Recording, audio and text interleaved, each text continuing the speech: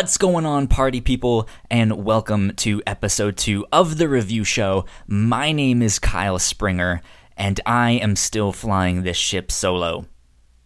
If you did not know, I had a co-host with me for the past 2.5 years.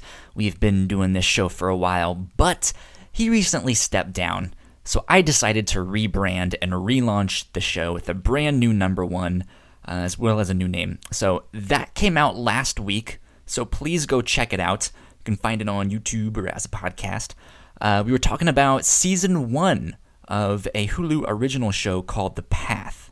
But man, it's actually kind of amazing that last week's episode came out at all. Because doing this, talking alone into the endless void that is my microphone, is very awkward. And I have gained a brand new respect for radio show hosts or podcasters that do it by themselves. This is difficult. It really is. It's strange not to have someone to bounce ideas off of. Anyways, though, normally you could catch this as a live show on twitch.tv/thewhatnots. But for now, I am pre-recording these. Once I get a new co-host or two, we will get the live streams back up and running for everyone. And things are in the works with that, so hopefully that will happen soon. But you will be able to listen to this on YouTube or as a podcast, no matter what universe you are in. And you can even listen to it on Spotify, which I think is pretty nifty. But this show is a weekly book club style show. Each week we pick something new, whether it be comic book, movie, TV show, anime, manga, or something else. We go read it, we watch it, we come back here, we do what we gotta do, and we talk about it. This week, we are talking about a comic book called Velvet.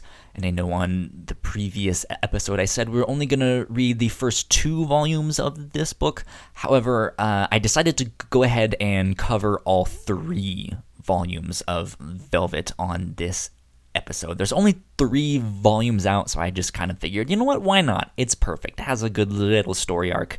I think it fits well. So if you have not read this book, let me tell you a little bit about it. Velvet is a spy thriller comic book, kind of in the same vein as James Bond. The writer is Ed Brubaker, and Steve Epting is on the art, and Elizabeth Brettweiser is on the colors. And speaking of James Bond, I've always kind of heard the elevator pitch of this book as, what if James Bond was murdered? And Moneypenny, who is James Bond's handler, what if she was framed for that murder and has to go back into the field and clear her name? And yeah, it turns out that she's kind of a badass spy herself. And you know what? That's not actually all that far off from what this book actually is. We learn that Velvet Templeton, who is the main character, is the secretary to the director of this spy agency called ARC-7. And ARC-7's top agent is killed right at the start of the book, and another agent is framed. But Velvet doesn't really buy it. It doesn't really add up to her. And so even though we see her as a secretary right at the start of the book, she ends up doing a little bit of investigation on her own because, like I said, she happens to be a badass spy herself. She used to be a field agent. But her little investigation kind of drags her into the whole mess, and it spirals out of control very quickly. So if you like badass female characters, if you like stories that kind of mix in some real history as well, this book does that as well. So if spy thrillers are your jam, this might be a comic book you want to check out. But one other quick note before we really dive in: if you are a comic book fan, or at least a fan of the Marvel Cinematic films in general, Ed Brubaker might be a name that sounds somewhat familiar to you. In the comic book world, he's known for writing some very good crime-centric comics, including Gotham Central, which is one of my favorite books, and Killer Be Killed.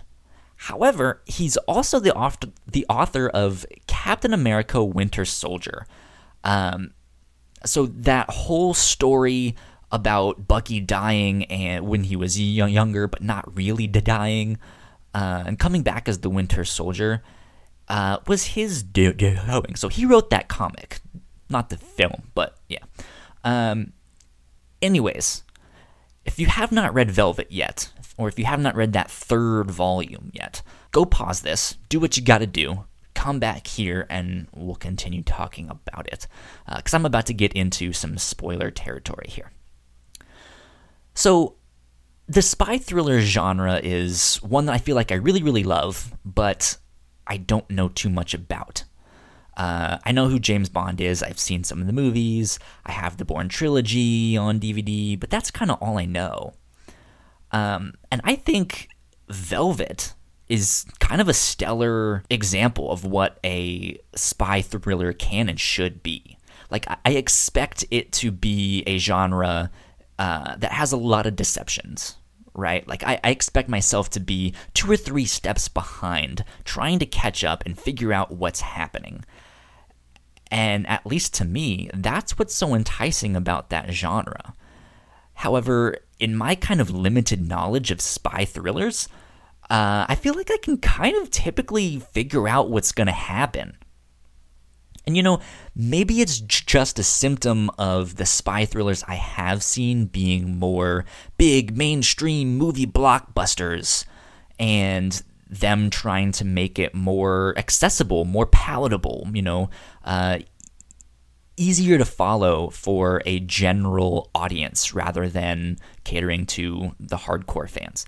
But with Velvet, I don't think that's the case. I think they nailed that feeling of me being 2 or 3 steps behind, but still wanting to figure out what's happening and what's gonna happen next.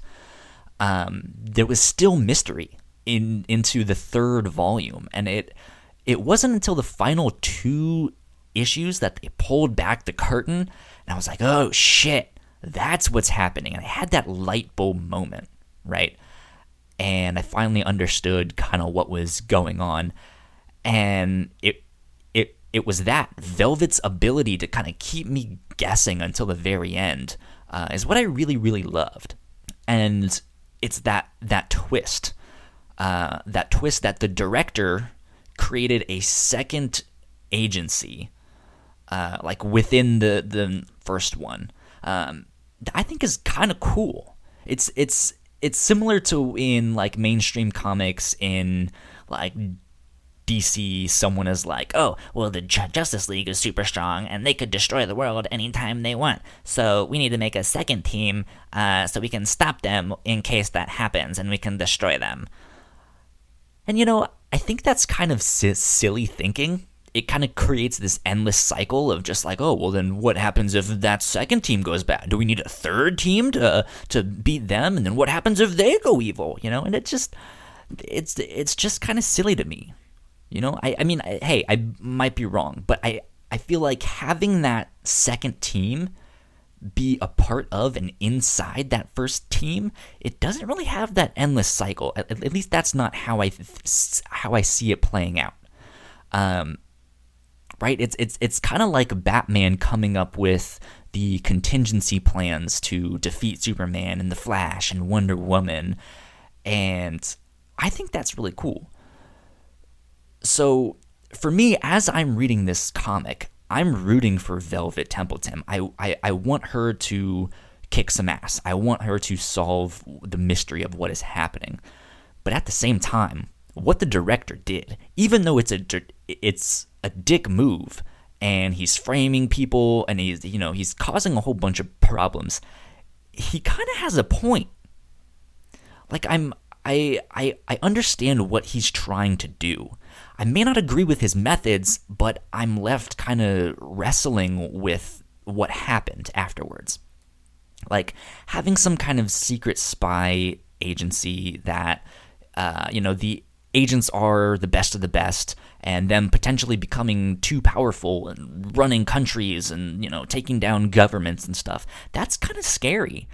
And that, that's not necessarily a good thing. And so you need some kind of check, some kind of check and balance. And so the question kind of becomes how? How do you do that? How do you keep them in check?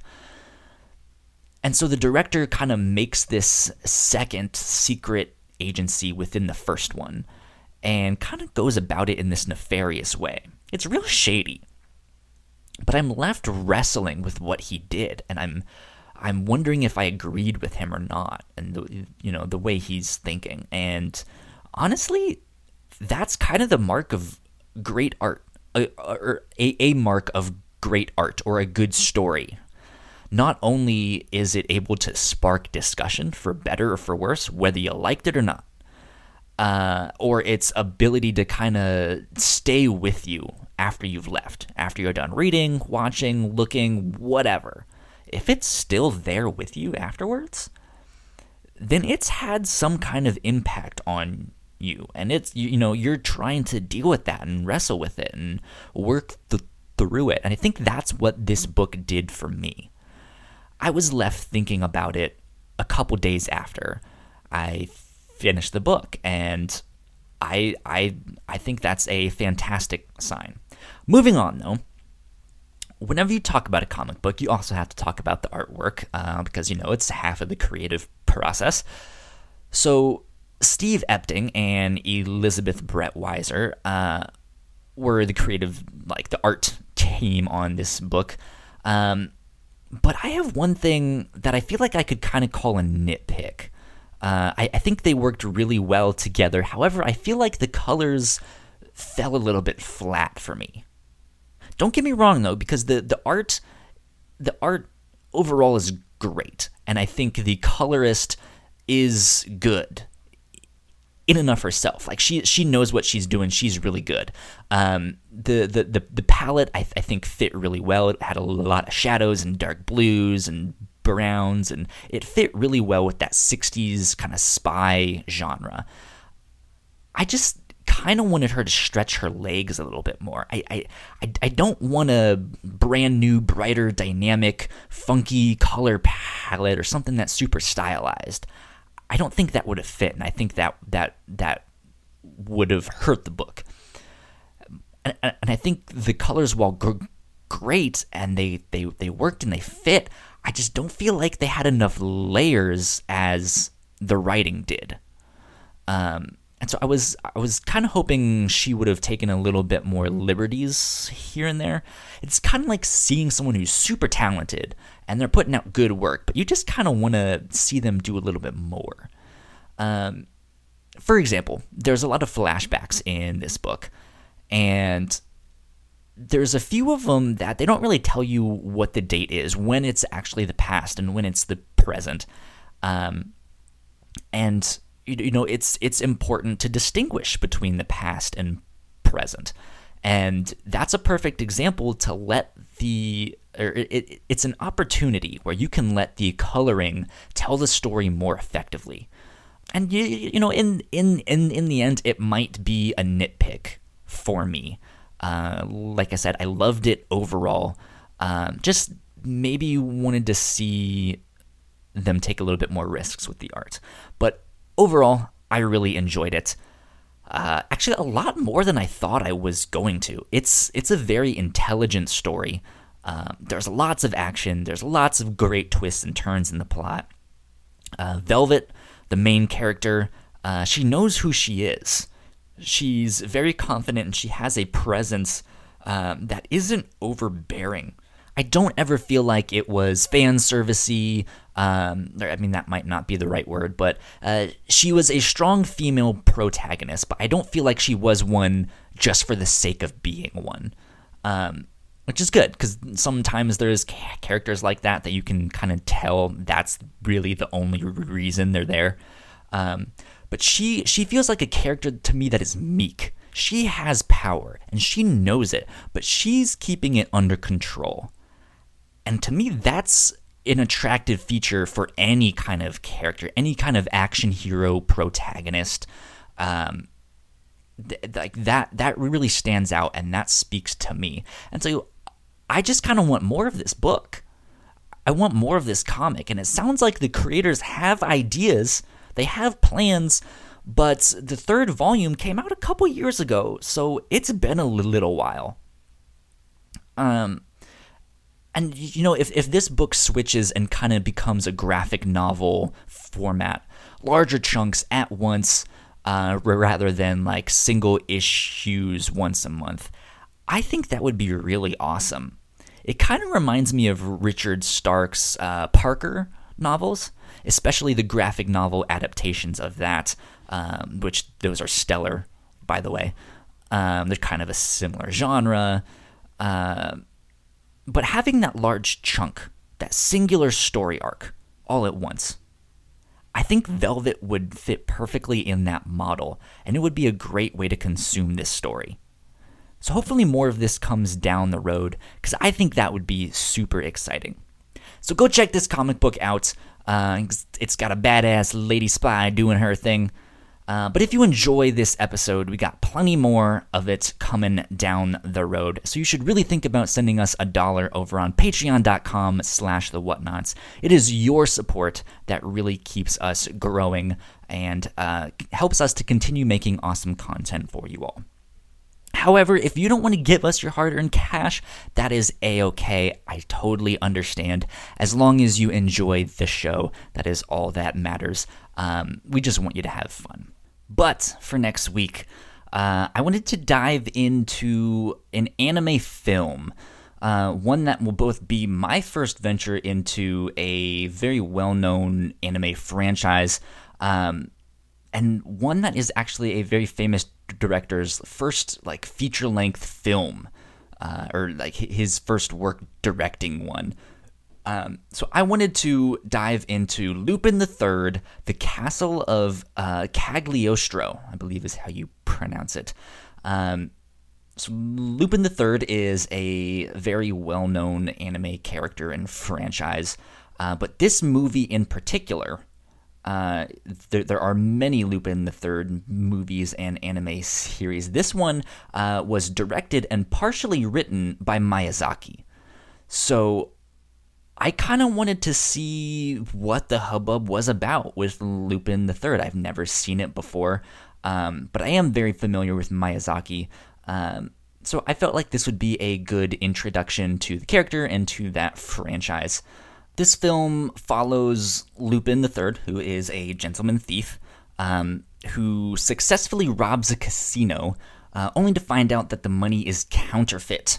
And so he heads to the country of origin, where the bills are supposedly from, and attempts to save a runaway Clarice from the Count Cagliostro's men.